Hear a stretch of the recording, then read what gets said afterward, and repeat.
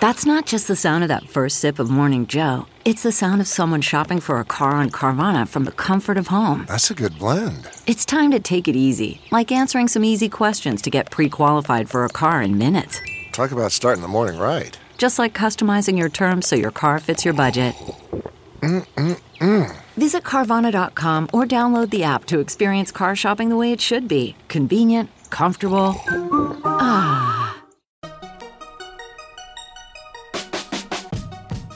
Welcome to the Tech Meme Ride Home for Tuesday, October 30th, 2018. I'm Brian McCullough. Today, new MacBook Airs, new MacBook Minis, new iPad Pros. Coinbase raises another big round. The UK has a new tech tax, interesting executive musical chairs, and why reCAPTCHA might soon be a thing of the past. Here's what you missed today in the world of tech. Just up the hill from me today was the big Apple event. I did not get to go, though several friends of mine did. Next time, Apple, next time. But for now, let's get right into it. First of all, surprise, surprise, Apple announced an all-new MacBook Air. And basically, this is the laptop that MacBook Air fans have been begging for several years now, with a few caveats. The new MacBook Air has a 13.3-inch Retina display with a bezel that is 50% narrower than before. Also, it gets Touch ID, but not the Touch Bar, because the Touch Bar sucks and it should go away. This baby, though, has 17% less volume than earlier MacBook Airs, is 10% thinner at 15.6 millimeters, and it weighs in at only 2.75 pounds. You can soup it up with 16 gigabytes of RAM and as much as 1.5 terabytes of an SSD hard drive. It comes in silver, space gray, and gold. It even has a headphone jack, so take that, iPhone. You can pre-order the new MacBook Airs today starting at $1,199, and it ships November 7th. As Joanna Stern tweeted, why would someone buy a MacBook now?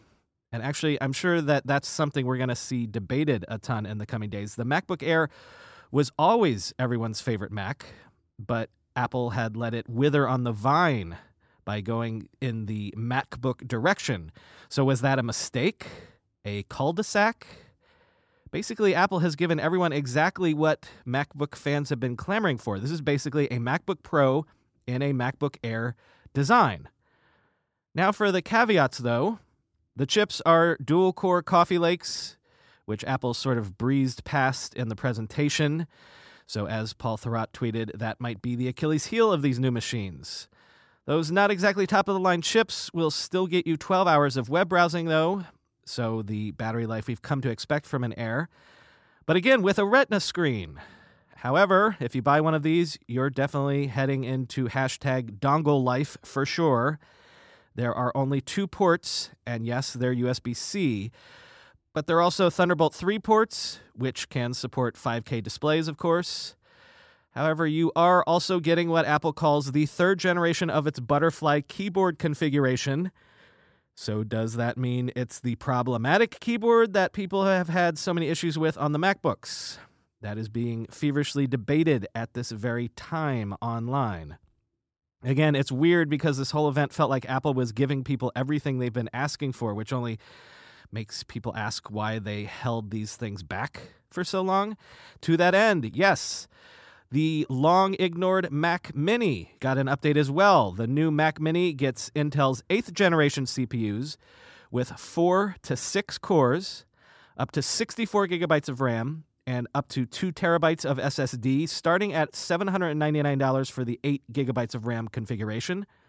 The design is largely that familiar little box, but now with a space gray finish. And honestly, depending on which model of Apple TV you already have, you might have a hard time telling the Mac Mini from an Apple TV if you sat them next to each other. But the Mini has 4 Thunderbolt 3 ports, an HDMI port, and wow, I thought they didn't know how to even make these anymore, but actual USB-A ports as well. Pre-orders for the new MacBook Mini begin today as well, and shipping is November 7th as well. But probably the pride of place at today's event went to the new iPad Pros. As expected, the new iPad Pros come in an 11-inch and a 12.9-inch size, but they've been iPhone 10'd. So the home button is gone, the bezels are thinner, and the screens are thus bigger. But notably, there's no notch. They managed to squeeze the cameras into what remains of the bezels. The new 12.9-inch iPad Pro is physically smaller than the old one, but with the same screen size. It's basically the same size as an 8.5 by 11-inch piece of paper. The iPad Pros are now 5.9 millimeters thin, which is 15% thinner, thus 25% less volume than the old iPad Pros. With that lack of a home button, they got Face ID, of course, and the Face ID works in any layout, portrait or landscape. It's also got a magnet spot on the side to charge the new Apple Pencil. More on that in a second. Heads up, though, the port for this thing is now officially USB-C, a USB-C port that can support 5K external displays and supports not only charging this device, but also charging out. So you can use your iPad Pro to charge, say, your iPhone. And super heads up, there's no headphone jack, so I hope you like your AirPods. But back to the Pencil. The Pencil has been redesigned and has a side touch area to switch pencil modes with merely a tap. And as I said, it attaches to the side of the iPad Pros now via magnet, pairs wirelessly, and charges using inductive charging. What about the keyboards? Apple announced a new Smart Keyboard Folio, but generally the functionality seems to be exactly the same, although it now apparently doesn't require pairing. Specs on the iPad Pros. They get an A12X Bionic chip, an 8-core CPU, a 7-core GPU. Apple says the graphics performance is 1,000 times faster. Essentially, the GPU performance is comparable now to an Xbox One S. The iPad Pro can give you up to 1 terabyte of storage, and the 11-inch model starts at $799. The 12.9-inch model starts at $999. Orders can be placed today and will also ship November 7th. All in all, Apple said this was the iPad they had dreamed of building from the very beginning. As Harry McCracken tweeted, the iPad has come a long way since 2010 when Steve Jobs introduced it by leaning back in a comfy chair. It's such a lean-forward device now, end quote. A few other odds and ends from the event today that I'm just going to throw all together right here. No rhyme or reason. Apple says there are now 100 million active Mac users, with 51% of those being first-time Mac buyers. Apple says it sold 400 million iPads in total. The new MacBook Air and Mac Mini are made with 100% recycled aluminum. Aluminium.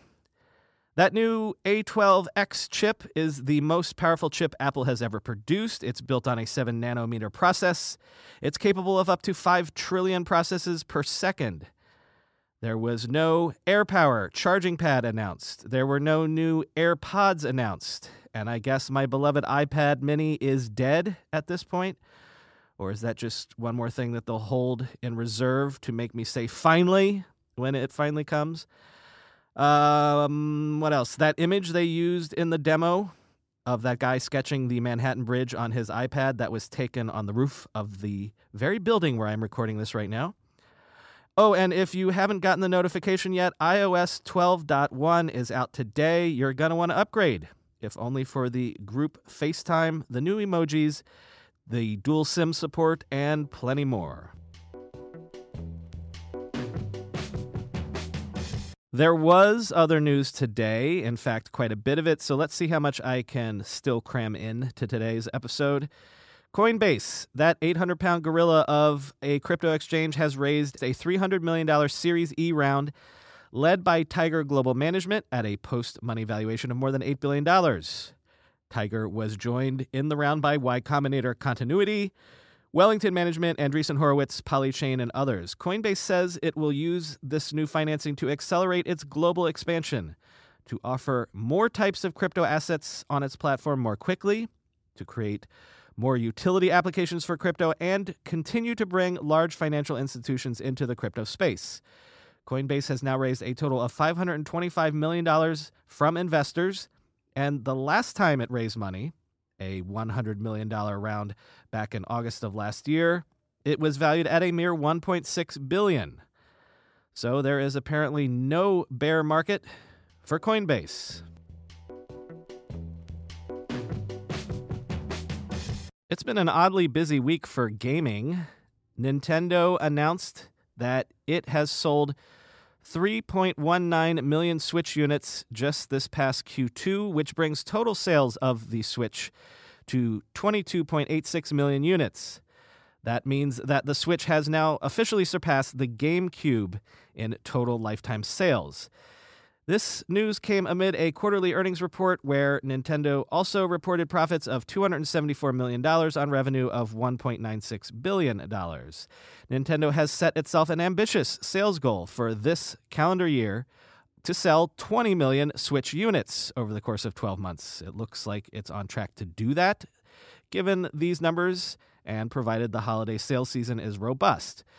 It probably will be, as there are some blockbuster titles slated for release in the coming weeks, including Super Smash Bros. Ultimate, Pokemon Let's Go Pikachu, and Eevee.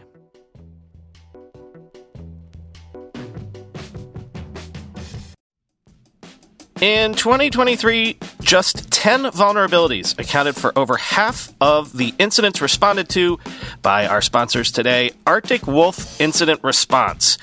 Wouldn't you love to know how to take these vulnerabilities off the table and make life more difficult for cybercriminals? That's just one of the essential insights you'll find inside the Arctic Wolf Labs 2024 Threats Report, authored by their elite team of security researchers, data scientists, and security development engineers, and backed by the data gained from trillions of weekly observations within thousands of unique environments. This report offers expert analysis into attack types, root causes, top vulnerabilities, TTPs, and more. Discover the attack vectors behind nearly half of all successful cybercrimes, why ransom demands climbed 20% from 2023, and find out why 2024 will be an especially volatile year for cybersecurity. Learn more and get your copy now at arcticwolf.com/techmeme. That's arcticwolf.com/techmeme. When you go through airport security, there's one line where the TSA agent checks your ID and another line where a machine scans your bag. The same thing happens in enterprise security, but instead of passengers and luggage, it's end users and their devices. These days, most companies are pretty good at the first part of the equation where they check user identity, but user devices can roll right through authentication without getting inspected at all. In fact, 47% of companies allow unmanaged, untrusted devices to access their data. That means an employee can log in from a laptop that has its firewall turned off and hasn't been updated in 6 months, or worse, that laptop might belong to a bad actor using employee credentials. Collide finally solves the device trust problem. Collide ensures that no device can log into your Okta-protected apps unless it passes your security checks. Plus, you can use Collide on devices without MDM, like your Linux fleet, contractor devices, and every BYOD phone and laptop in your company. Visit collide.com/ride to watch a demo and see how it all works. That's KOLIDE.com/ride, collide.com/ride. This flew a little bit under the radar yesterday, but the Chancellor of the United Kingdom yesterday announced a new 2% digital services tax that will come into effect April of 2020 and will impact profitable tech companies that generate £500 million a year in sales globally. The Chancellor says the British government expects to raise more than £400 million a year from the tax. That translates to about $512 million. Quote, "The rules of the game must evolve now if they are to keep up with the digital economy," Hammond said in Parliament yesterday. "Digital platforms delivering search engines, social media, and online marketplaces have changed our lives, our society, and our economy, mostly for the better. But they also pose a real challenge for the sustainability and fairness of our tax system. The rules have not kept pace.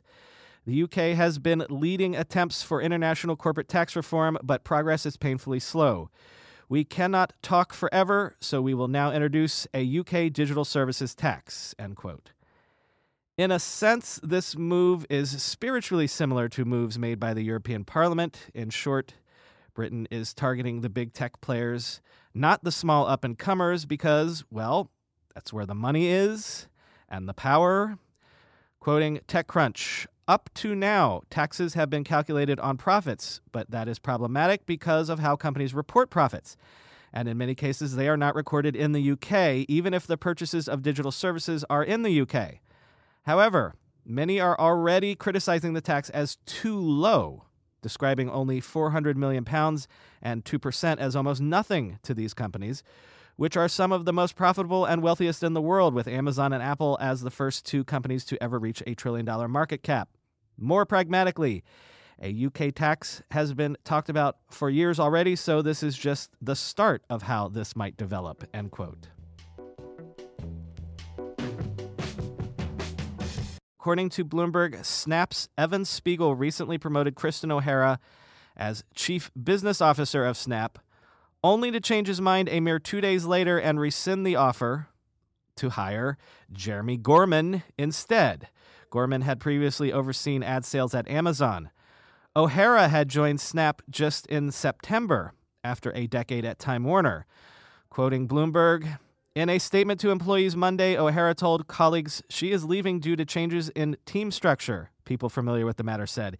Even if Gorman works well in the role, the incident has eroded trust in Spiegel's decision-making as he is working to improve his leadership skills and as Snap is depending on new managers to help boost the company's performance, end quote. But quoting again from further on in the Bloomberg piece, since its March 2017 initial public offering, Snap has cycled through its heads of engineering, finance, product, sales, hardware, and legal. O'Hara and Gorman were competing for a position that would have helped replace Imran Khan, the chief strategy officer, who is leaving to start something else, end quote. Finally today, your interest in this particular segment may vary, but I did kind of think it was neat. Google has released a new version of reCAPTCHA. reCAPTCHA version 3. In case you're unfamiliar with reCAPTCHA, it's that sort of challenge thingy that you're asked to fill out when logging into websites. The ones that ask you to prove you're not a robot, basically. Version 1 was that distorted text that you had to identify and type in. Version 2 asked you to identify various pictures and, as a side benefit, helped train Google's computers to better identify images. But now version 3 runs what is called adaptive risk analysis in the background to alert webmasters of suspicious traffic. The system doesn't determine who is a bot at any point of entry to the website, but throughout the activity of a user session on a website. The idea is to get to a point where reCAPTCHA doesn't have to bug users at all to get them to prove that they're human. The version 3 API allows webmasters to specify specific steps users have to take to verify their biological bona fides and can add the system to multiple pages for more accurate analysis. Quote, the reCAPTCHA score can also be combined with other data collected by website owners, including transaction histories and user profiles, for an even more accurate verification. Google says the score can also be useful for training machine learning models designed to detect abuse. This new version lets you protect your site against bots and improve your user experience based on your website's specific needs, said Wei Lu, product manager at Google, end quote. So, as I said, your mileage may vary in terms of finding this story interesting. Brian, it's great. We don't have to be annoyed by those reCAPTCHA forms anymore. Well, I get that, but also, think of this from an almost inverse Turing test perspective. I kind of sort of liked that computers had to ask me to prove that I was a human. I liked that the proof of that required some sort of proactive action on my part. But now they're saying that AI is now so good it can determine my humanity, or lack thereof, without any active intercession from me. The robots can now tell I'm not one of them on their own, with no input needed. Am I wrong to feel vaguely put out by that, like I've lost some sort of agency over my own, by definition, humanity?